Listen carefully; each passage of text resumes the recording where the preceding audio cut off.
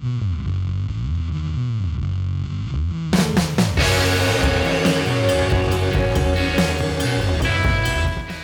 welcome to Chucked. I'm Austin Charles. This is Charles Braxton with me. We're father and son. Talk about sports, talk about life, talk about a lot of things. They may or may not interest you. Have a listen and find out if they do. And if they don't, it's totally cool. But if they do, they might impact your life. And if they might impact your life, you might find meaning with your life. And if you find meaning with your life, you might have a great time, and you might listen more to Chucked.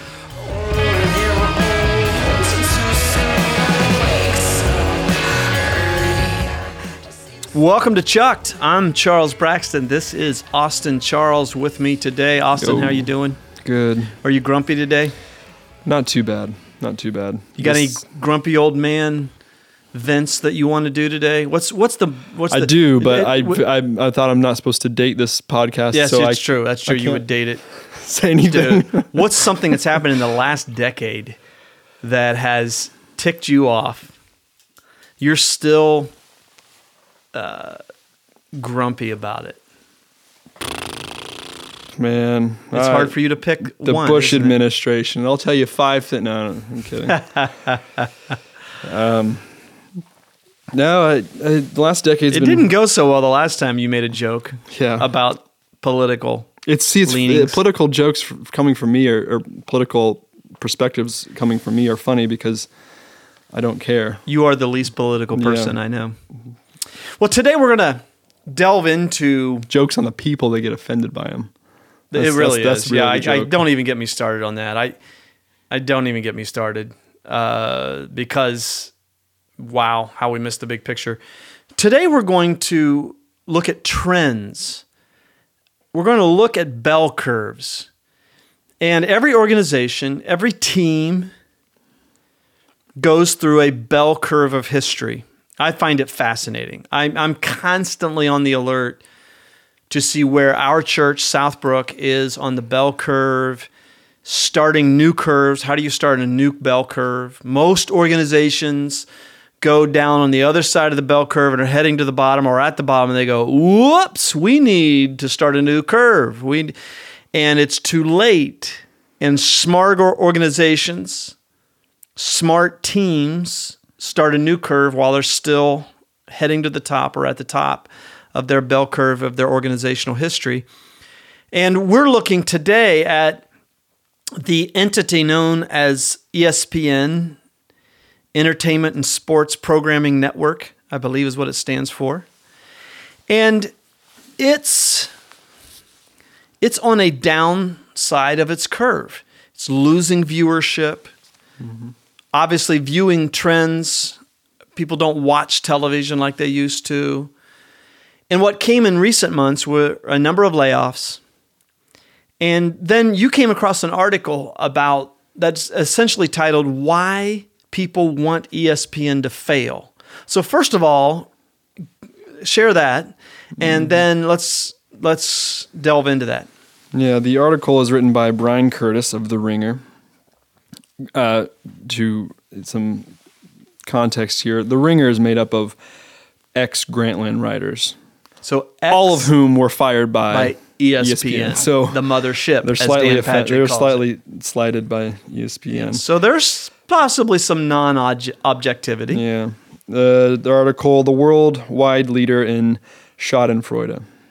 For the first time in 40 years, for the people who don't know that word, that means like people finding pleasure and fall in someone's misery. Yeah. Right? Yep. Schadenfreude, right? I'm not brushed up on my German today, but I think you're close enough to where the viewer is getting the idea. You got it. You guys got it. The listeners, you guys are doing great. Yeah. We're in this together. For the first time in 40 years, people aren't just criticizing ESPN, they're savoring its decline. There's an example of Schadenfreude. Last week, I clicked over to my local college football message board and found a victory party that had nothing to do with recruiting. A group of sports fans were savoring ESPN's decline. The occasion wasn't even a bad day for the worldwide leader. By recent standards, just an announcement about talent shuffling on SportsCenter. Still, some posters cluckled about ESPN's politics. Some focused on race. I wonder who the token white will be, one poster wrote. Die, ESPN, die. Historically speaking, it's stunning that sports fans would root against ESPN. Before ESPN was accused of being liberal, conservative columnist George F. Will was one of the network's most vocal admirers. If someone surreptitiously took everything but ESPN from my cable television package, he wrote in 1994, it might be months before I noticed. Now, critics are saying the opposite. That if all of ESPN's TV offerings disappeared except for a handful of big games, no one would miss much of them. In fact, they would smile. I think a lot of this comes from whenever you have a product, never, ever let the product meet the needs of the customer, but never in quantity meet the needs of the customer. I mean, that's got to be cardinal sin. If you're in a band, never play 45 minutes if you're asked to play 45 minutes. Right. No matter how good or bad you are, play 30 minutes. Right. You know? If you're asked to speak to high schoolers and they say you got 30 minutes, you take 20. That's trust me in this, friends. And so I think there's so much it's so diluted. It's like the NBA, you know, it's like the NFL. The NBA has too many teams, you know, Sacramento, Memphis, Utah, and Orlando. Get them out. Don't need them.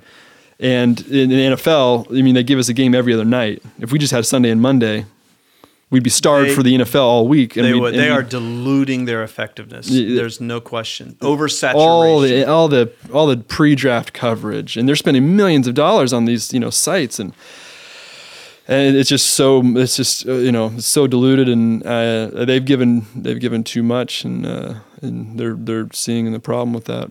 Yeah, I remember when I was high schoolish. I wish there was a network that just did sports. I remember I had this idea there ought to be a sports show that just does replays of old games. Mm-hmm. I would love that. And ESPN Classic started years later after ESPN launched in 1979. And I thought, oh my gosh, I had this idea a long time ago. Now, of course, every time the NFL Network or ESPN plays a classic, it's from 2011, you know? Mm-hmm. So that's not like what I was looking for. You know you're old when the classics are in the 21st century.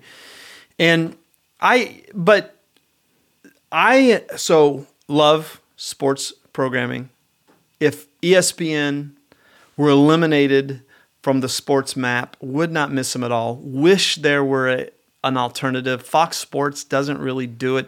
Everybody tries to entertain too much. It's a great lesson for those of us in church leadership and stuff, you know, that entertainment literally means to engage, to hold attention. Mm-hmm. So there's nothing wrong with entertainment.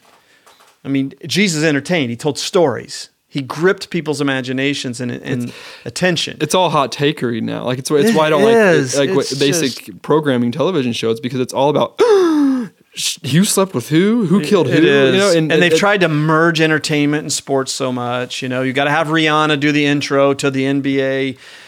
Oh, shock and awe is not creative writing. You know, it is so easy to shock and awe someone, right?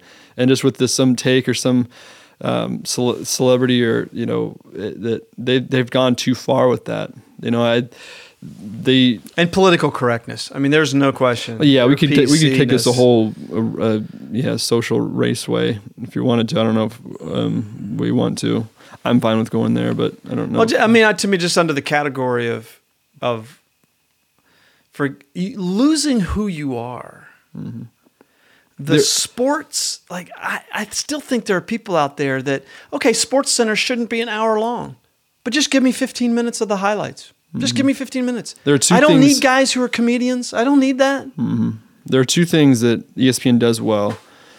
The Dan Le Batard show, which is just them. That show is basically they talk about subjects that I'm interested in a funny way.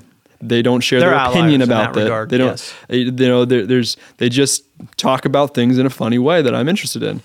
And the other one is Sports Center from I think it's Sports Center LA. It's Buchagras and Verrett and I think it's Barrett, and they're on from like midnight to just loops and replays, and I think the last one's on. And I always watch it like about 5:30. I turn it on in the morning and watch till 6:15, and it is just sports reporting. Right? They're just catching me up with the 5 hours that I missed when I was sleeping. Right. And it reminds me of the way the Sports Center was in the 90s. When you'd watch it 3 times in the morning or something. And just it was not. But it's not opinion. Like I don't even care what Phil Jackson or Chauncey Billups. I don't even care what their opinion is on the NBA. Let alone do I care about Michael and Jamel Hill's opinion is. Oh boy. So they passed a couple tests, got a couple $10,000 in debt, climbed their way up the racial and ethnic food chain of ESPN, and so now I'm forced to listen to their opinions and have them shoved down my throat. Like I don't care. Well, so nobody. I mean, people don't listen. It's because so often it does get exposed that we don't know what we're talking about. Mm-hmm. We really don't. But we have to fill the programming, right? We have to fill the programming. And the interesting thing about that is one of the easier things to fall for is more is better. Mm-hmm. It is a major weakness of our profession, our industry, in Christendom. More is better. Like if that was really good, we ought to do it for an hour, not a half an hour. If it was, more information is deeper, and it's so easy to fall for that. And this era, more than any other, less is more. Less is more, for sure.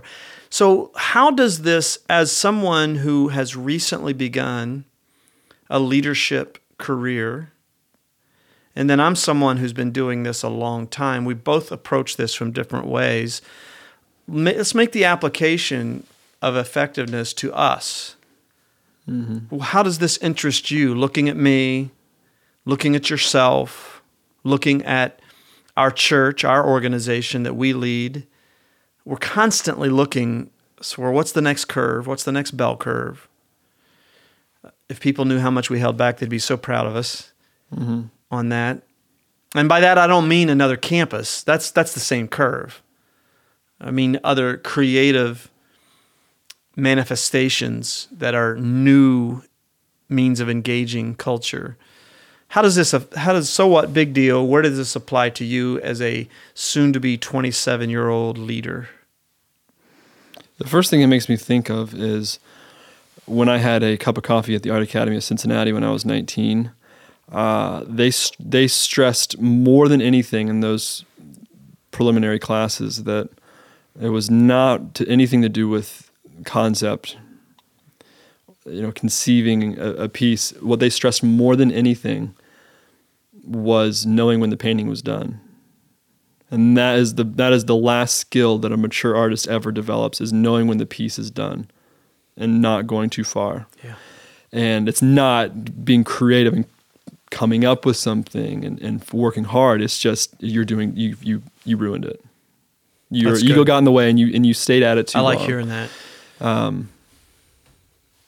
That's the first thing I think of. How much does that come into play for you with preparation, with sermon writing, and well, when you leadership. I have a spiritual gift of knowledge, so I'm able to retain information, and then I have a spiritual gift of teaching, and the weakness of those is you tend to think more information is better. Well, in the last 10 years, I've learned that is not true.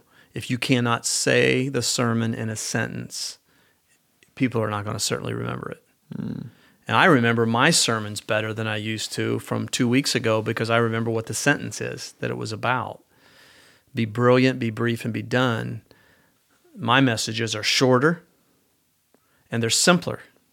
Mm. And I could make an argument they're deeper. But it's so often that what you fight is that Christendom thing that a sermon is evaluated on the basis of how many notes people take. Or Jesus wouldn't have had very many notes taken at his, because his usually had 1 point. It was 3 stories that had 1 point. A woman lost a coin, right? Mm-hmm. A shepherd lost a sheep, and a father lost a son. There's just one message in that. And really, even the Sermon on the Mount's one message, one point: inner righteousness. It's not about managing the external image.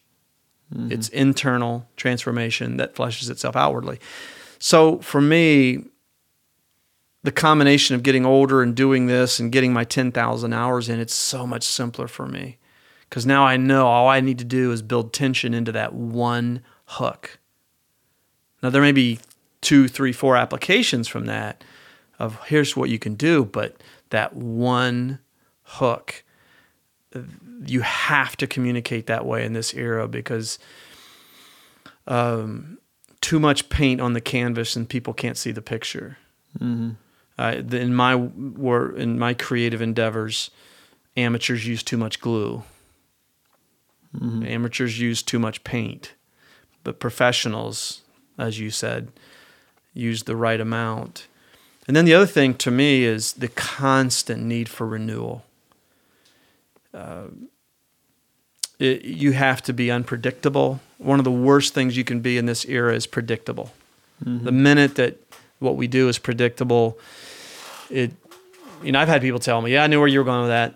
I tuned you out. And okay, that's a wake-up call. That sometimes you do have to surprise people just to say, no, you didn't know where I was going. Mm-hmm.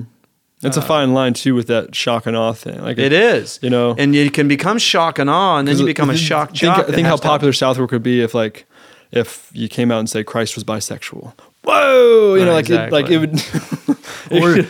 Or he loved John. It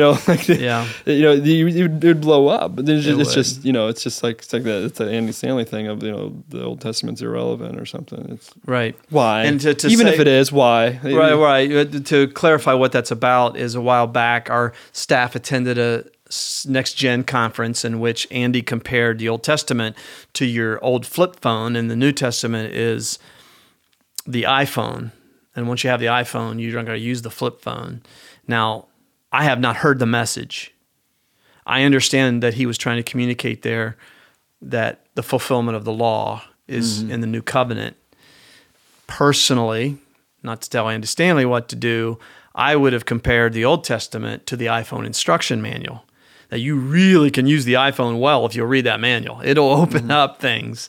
Like the iPhone for Dummies, read it and you'll go, oh, I didn't know it could do that. Mm-hmm. And so, but it's so easy in this era to fall for shock and awe to be effective because people have so many messages coming their way that it's easy to go over that line of, ooh, I made a turn there that they weren't expecting, kept their attention, and cross that line into, really? Really? Did I? See, a lot of that's so in vogue today to just shock people with things. And I've certainly done my share of surprising things. But, to me, there's something about being classy, too. For the more having class, the more extreme culture works in that way, the more storytelling becomes more pronounced and beautiful to me, and that the art of making someone care, of striking their emotions with not just the content but the delivery and the art and the craft of that. That it's not just a shock and awe. It's you've made them care. It's struck them at the heart. And for me, that is this: if I speak out of my voice, which is my narrative, my coherent narrative, there are a lot of people that feel the same way. Mm-hmm. And it resonates with authenticity if I speak out of my voice. And that's one of the difficult things about being early on in leadership is you're impersonating other people. And so you're a three-headed monster. Mm-hmm. You've really not found your voice yet. And one of the things I would say this about you is you found your voice early. Mm-hmm. That your journey from dependence and self-medication into sobriety has allowed you to find your voice, and really your journey will be the clarification of that voice. Mm-hmm. But if you speak out of your voice, your coherent narrative, I've always felt there are a bunch of people. The reason that people say, "Boy, do you have my house bugged?" is I have my own house bugged. Yeah. I have my own journey bugged. I'm in touch with my narrative, and it's not any different than anyone else. We struggle with the same things that people struggle with. Mm-hmm. Yeah, it reminds me of when the first time I gave a lead in an AA meeting. A lead is when most AA meetings are open discussion and everyone, it functions kind of like you see in the movies, except that's way more dramatized. But a lead is when one person for the whole hour just tells their story, what it was like, what happened, what it's like today. And so the first time I do that, Gary he's from Massachusetts. He's a great guy. He said, "There's only two people that are entitled to your story. That's you and God, and that's all. That's as honest as you have to be between you and God, and that is most effective too, as you're saying. It's most effective. For me, this reminds me. I try to do, going off of what you were saying. I try to do two things each week. I think one is to maybe an unhealthy degree right now, which is maybe proving to myself that I'm not as mature as I think I am. I always do something each week that is somewhat intentional.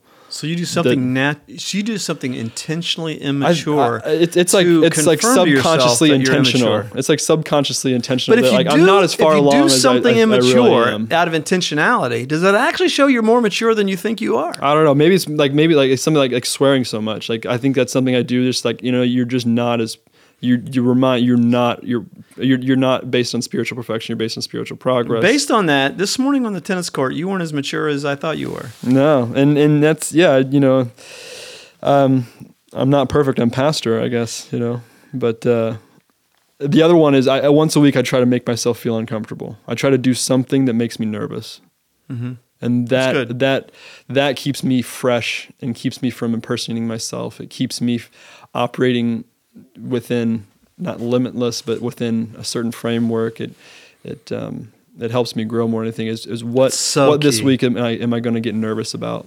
Yeah, that's so key. Remember the lobster story? Remember the lobster story? Yeah.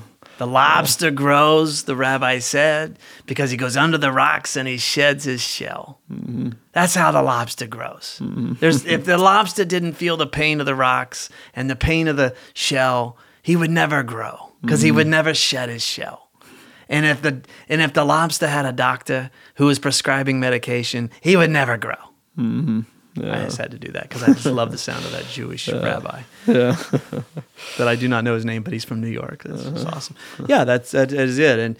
And for longevity in leadership, there is no longevity, there is no continuity without renewal, without shedding your shell. Growth is just humility in action. And like Richard Rohr said, he prays for a humbling experience every day. I'm not there yet. I probably won't ever be there. But I do hope and pray each week for something that makes me nervous, something that I'm uncomfortable with. Maybe a couple of weeks ago, I've never spoken in front of teenagers before, so speaking in front of Dayton Christian, that was nerve-wracking. I had a very incredibly uncomfortable meeting last week. That was nerve-wracking, and so anytime I feel those nerves, something new, it's this is good, and it's met with gratitude. It's met with this is good pressure. This is good stuff because this is what I've asked for. This is the game I chose to play. When I teach students, athletes, pressure situations, how to deal with it, one of the things you do is you literally say out loud, not maybe so everyone in the arena can hear you, I love this moment. Like embrace it. Mm-hmm. I'm uncomfortable. Embrace it. Mm-hmm. And that actually releases your body from tension. Mm-hmm. And that's how you grow, is you embrace that pressure, you embrace that fear, you embrace that discomfort. Say, I love this. And it is very liberating. Anything else for you that as we're talking about this, because today, more than any other day, we want to end early since we talked about less is more. Yeah.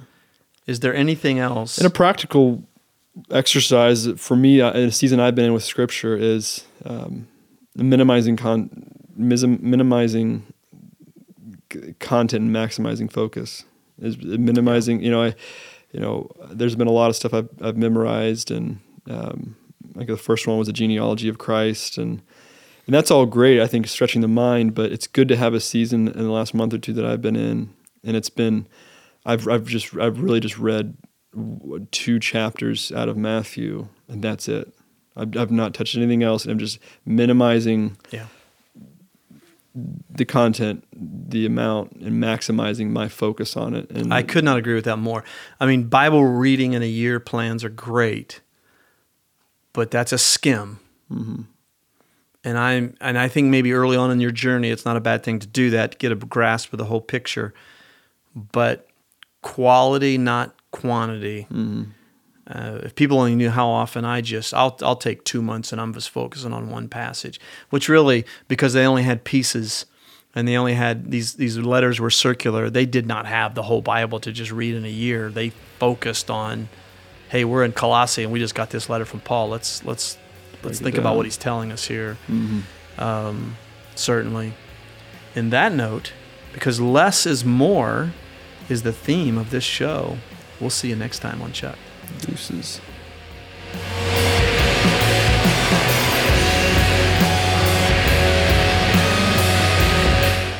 Hey listeners, if you like Chucked, share that with. What are you waiting for? Share the good news. And if you want to hear me say, like Sally Field, you really like me, then you'll share that you like us.